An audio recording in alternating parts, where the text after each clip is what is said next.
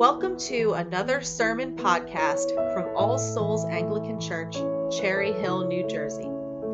Thanks for joining us as we study God's Word together. These weekly sermons are part of the teaching ministry of our church. Have your Bible ready as we begin this week's sermon. And stay tuned when we finish at the end to find out more about us. Well, this afternoon we are going back to that reading from Luke's Gospel, Luke chapter 11. It would be enormous help to me if you had that available to you. Is there a space on the back of the bulletin for people who want to make notes? Is that...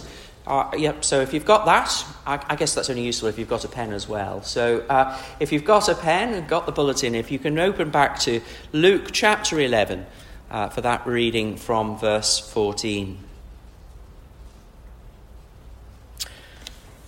Chronological snobbery. Well, that was a term first coined by C.S. Lewis in his autobiographical book, Surprised by Joy. It was a term that he used when he was being challenged over his atheist beliefs. And it was a term that described to him his view and attitudes towards those who had come before, not only immediately before, but across the centuries, looking back across history. Chronological snobbery basically means that we're all at risk of being snobs. It's the view that the thinking, art, or science of an earlier time is inherently inferior because it's older. We tend to think that people of earlier periods were less intelligent. Now, it is true, isn't it, that we've progressed in various ways. Technology is a great thing, or maybe it's a double-edged sword, having just had a WhatsApp video call try and come through as I was in the middle of saying one of the prayers just a few moments ago. But it's great because it means I can have my sermon on a tablet. And being from England, it's not that many years ago, when I would have come across the Atlantic, that would have been largely it, other than the odd letter backwards and forwards. I'm very grateful for video technology that allows me to see and speak to my family and friends back in the UK. So it's a good thing, even if we sometimes wonder about it. I love having encyclopedic knowledge available in my pocket almost everywhere I go. And likewise, medicine, we've made great strides there, haven't we? Sometimes in those sort of slightly romantic moments, we imagine, is there a time when we would have preferred to have lived? You know, what era would you have liked to have lived in? But truth be told, I'm very grateful to be alive today, because with all the medicine, with all the things that we have available to us, we are so much more better cared for and in better health than those who've gone before. I wonder whether some of you mightn't have actually been here if it wasn't for the medicine that we have available. So there's a lot to be thankful for. But the risk of chronological snobbery is because we think we've advanced in certain ways that we immediately believe that people of earlier periods were less intelligent, even perhaps stupid. Well, why do I tell you about that? Why do I mention chronological snobbery? I can tell I just quite like saying the phrase, but there has to be a better reason for saying it than that. Well, I think it's because there is a danger of doing that, of having that sort of snobbery when we read Luke 11. See, the whole mention of demons puts us at risk of chronological snobbery. Certainly my experience when I've led courses for those who aren't Christians, when they're exploring the Christian faith, when I take people through a gospel, they see mentions of demons and just seem to think that those people back then in the Bible were just a little bit backwards. And then we're confronted with likes of verse 14 of Luke 11. Now he was casting out a demon that was mute, and when the demon had gone out of him, the mute man spoke, and the people marvelled. You see, we could read that and end up thinking something like this. Well, the ancients didn't understand about mental illnesses and physical sicknesses, and so look at them. They've concluded that the person was possessed by a demon. That's what we mean by chronological snobbery. It's patronising, and it gives very little credit to people in the ancient world because they were able to make a distinction. Not every sickness you read in the Bible was blamed on possession. If you go through the Gospels, you will see that those in the ancient world were well able to testify to understand what's caused various things, and they had an ability to interpret between the sources of illness. However, they did realise that spiritual possession could lead to physical symptoms. Now, admittedly, we don't find demons in such obvious frequency today. That doesn't mean that Satan has gone away or given up, even if he is ultimately defeated. It simply means that his approach is more subtle. I think he can work far more freely when we don't notice him there. But it's always struck me that the prominence of demons is what you might expect when Jesus shows up. Let me explain that to you. When the Son of God takes on flesh and walks around on the earth, bringing in the kingdom of God, it's not a surprise to me that the one who would oppose him is also more visible. We shouldn't be surprised that Satan and his agents are more obviously in evidence when Jesus is on the earth. The main point, I think, that Luke wants us to take away from this story in Luke 11 is that we are all involved in a spiritual battle. We're in a spiritual battle, and on our own, we cannot win. In fact, Satan has imprisoned us, and our only hope, if we're to break free from that slavery, is with Jesus. Only Jesus is powerful enough to defeat Satan. Now, we don't think or talk about our lives or the coming of Christ in terms of spiritual warfare, but it doesn't make it any less true for that. So please, avoid snobbery. Avoid just thinking of these poor backward people in Luke 11. And let's turn rather to this fascinating account. Let me read verses 14 to 16. Now he was casting out a demon that was mute. When the demon had gone out, the mute man spoke, and the people marvelled. But some of them said, "He casts out demons by Beelzebul, the prince of demons." While others, to test him, kept seeking from him a sign from heaven. It is a quite extraordinary miracle that Jesus has performed. Here is a man who is so affected by a demon that he's been mute. He's been made mute, perhaps for most of his life. And simply by speaking a word, Jesus performs an exorcism, freeing the man from the bondage and enabling him to speak. It's an impressive sight, and the crowd certainly thinks so. I'm not surprised that they marvelled. I rather fancy that word marvelled is perhaps masking the great sense of surprise and wonder that there is. I understand the word gobsmacked is one that you understand. I think it describes them perfectly, this crowd. They're gobsmacked, they're marvelled, they're extraordinarily bowled over by what it is that Jesus has done. Just how do you explain this? They'd never seen anything like it, and probably won't see anything like it again. And notice as we go through that no one denies what has happened. What they can't do is to agree as to why Jesus can do what he does. So in addition to the crowd that has marvelled, there are two other groups in the onlookers who are watching what Jesus is doing on that day. There are those who decide that Jesus is from Beelzebul, the prince of demons. And then there are those who see what Jesus does and ask for a sign from heaven. They want to confirm what Jesus has actually done is a sign. It is a sign from heaven, that it is God's work.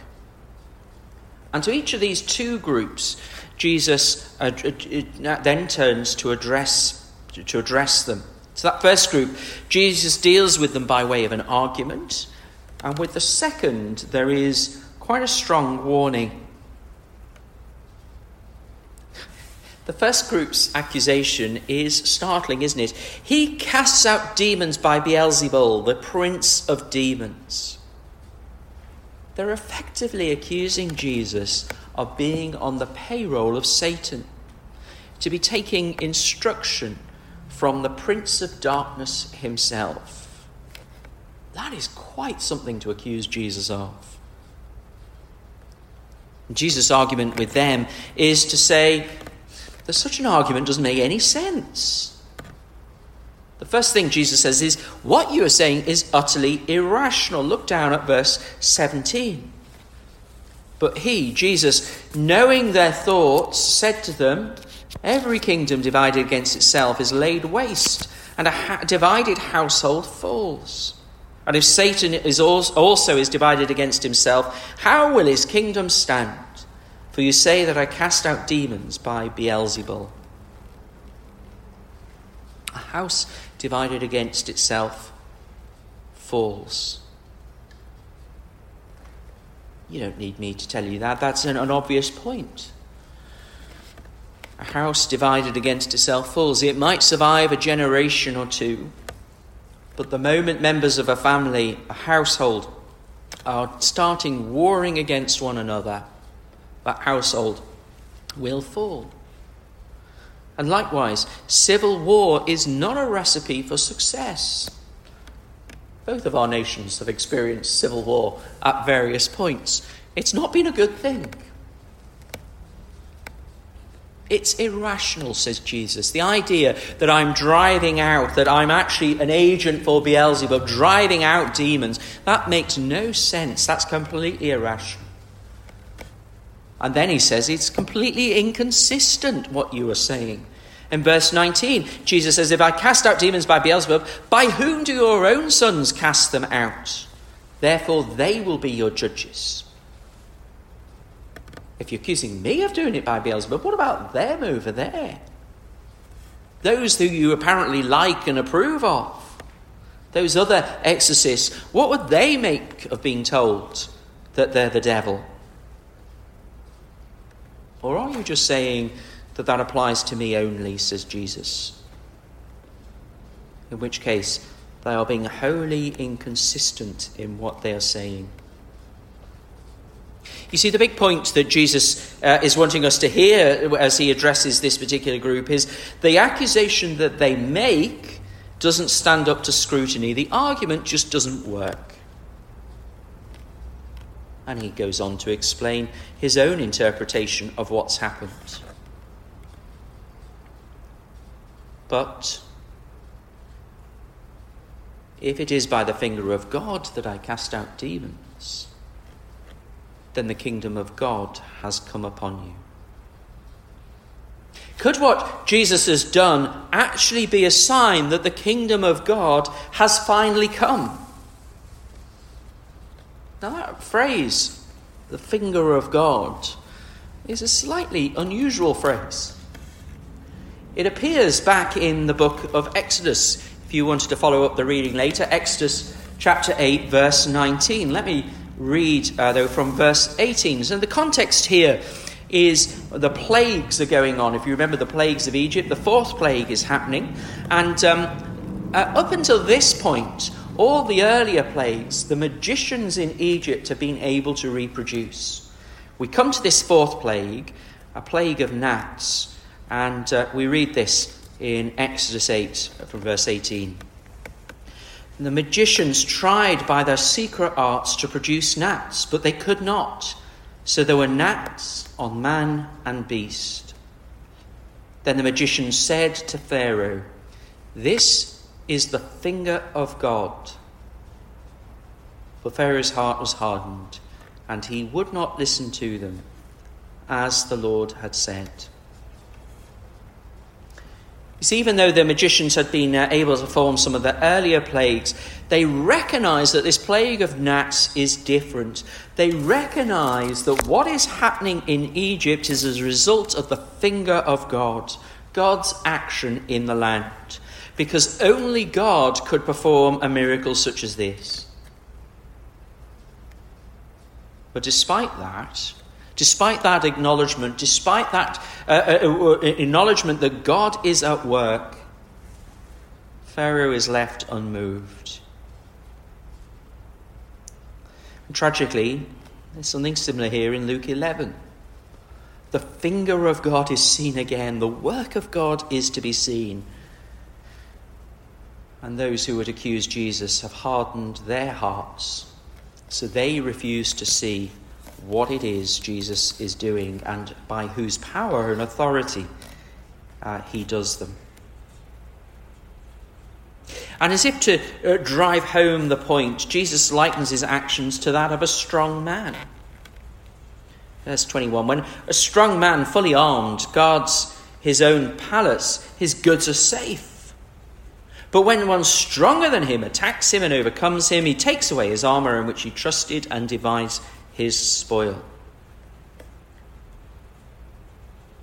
Jesus is like that stronger man in that little story. A liberator who comes to set his people free. People are being held captive by Satan and sin. And when Jesus, who is stronger than he, comes into the world, Jesus strips Satan of his weaponry and distributes the spoils of war. He gives his people freedom and draws them, as he does that, into the kingdom of God. And so the conclusion Jesus reaches is this: whoever is not with me is against me, and whoever does not gather with me scatters. You're either on the side of the strong man, or you're on the side of the stronger still man. You're either with Satan, or you're with Jesus. And that leaves us with a stark choice when it comes to Christ. You're either with him or against him. You can either do God's work of gathering his people together, or you can do the devil's work of scattering them away from the kingdom of God. There is no neutrality in that spiritual battle. The spiritual battle in which we're all engaged. There is no, if I can put it like this, there's no spiritual equivalent of Switzerland. Famously, of course, tried to stay neutral right throughout World War II. When confronted with Jesus, you can't stand on the sidelines as a passive spectator, because when you're confronted with the person of Jesus, it's make your mind up time. Are you going to join him and join his liberation army? Are you going to stand in his way and engage in Satan's taunt and calling good things evil, to deny the work of the finger of God, which is what this group that Jesus addresses are doing? So that's the first group. The group that would see the work of God and attribute it to the work of Satan. But the second group, there are those who want to see a further sign from Jesus, and he gives them a warning. Now, I don't know whether it strikes you. It strikes me there is some irony here. They've just seen Jesus perform this exorcism, this great miracle of restoring the mute man so that he is at last free and able to speak, and they say, "We want a sign."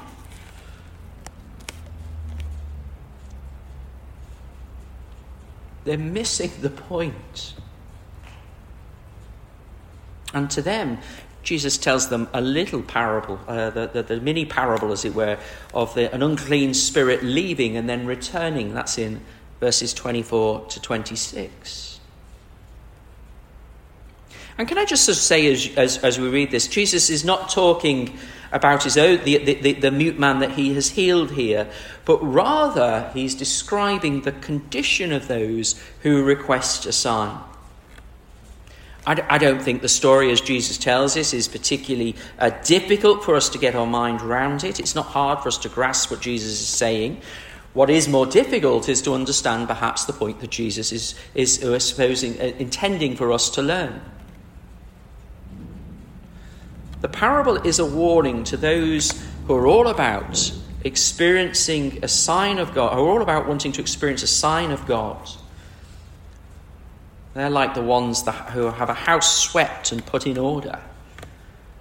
And then they find in that experience, that sign that they receive, something merely fleeting and passing. And then they're opened up to renewed and greater satanic attack. You see, the problem is in asking for a sign, they are asking for something that is temporary. What Jesus has done in the life of the mute man is substantial and lasting. The work he has done is about bringing in the kingdom of God. Those who want a sign are like those who want a magician's trick. A trick that wows in the moment, but whose moment passes. A sign might convince you briefly, like having a house swept and put in order. But you open yourself up to greater spiritual enslavement and hardness of heart when that moment passes. This coming of the kingdom of God in Jesus' ministry is a permanent achievement. Why do you want a sign? Why do you want something that is only temporary and momentary? Why do you want something where the value is only limited? What I bring, says Jesus, is lasting. The exorcism is far more than just a sign. It is the breaking in of the kingdom of God. The finger of God has been at work.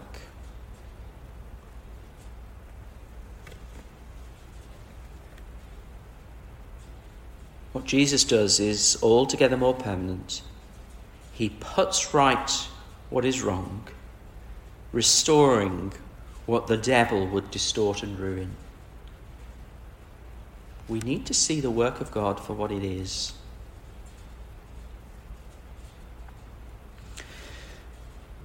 So there are the various responses that Jesus is dealing with. Those who attribute Jesus' work to the devil, and those who demand a sign when they've already had something far more substantial than that. And Jesus won't engage or entertain either response. We approach Jesus as he is and as he has revealed himself. And Jesus isn't like some children's modelling clay, some Play-Doh or something like that, where we can mould him to make him as we want him to be. He is who he is, and we need to see Jesus for who he is and as he is. We need to see him clearly and honestly. So what is the right response? Well, I think that comes at the very end of the section we're looking at. And it comes in response to a woman who calls out from the crowd. Verse 27, as he said these things, a woman in the crowd raised a voice and said to him, "Blessed is the womb that bore you and the breasts at which you nursed." The woman is saying in effect, I wish I had a son like you in my family. But proximity to Christ is no substitute for obeying the words of Christ. So what is the right response? What is God looking for? Well, the words of Jesus in reply tell us, if we're to see Jesus clearly, we need to do as he says. Verse 28, Jesus said, "Blessed rather are those who hear the word of God and keep it." That's the response Jesus is looking for. The finger of God has been seen and the kingdom of God has come. So will you trust the kingdom's king? Will you trust him? Will you see him clearly? Because that's what he calls us to do as we strive to obey his word. Let's pray. Gracious and loving Lord, thank you for the gift of your word. Thank you for this great miracle that Jesus performs. Thank you that he is able to make a demon-possessed mute man free and able to speak. Help us to see in that deed who Jesus really is. Help us to behold him as he is. And help us to respond as he would have us. Grant us the grace as we see the work of the finger of God at work, to hear and obey the word of God. So, Father, help us, we pray. Amen. Thank you for listening. You can find out more about us by going to our website, allsoulsnj.org. There, you can support our mission by making a one-time donation or starting a podcast member subscription by clicking the Support the Show link under the Contact Us tab. You can also support us in prayer by clicking the Email Newsletter tab at the top. All Souls Anglican Church. Simple church, ancient truth, real people, new life.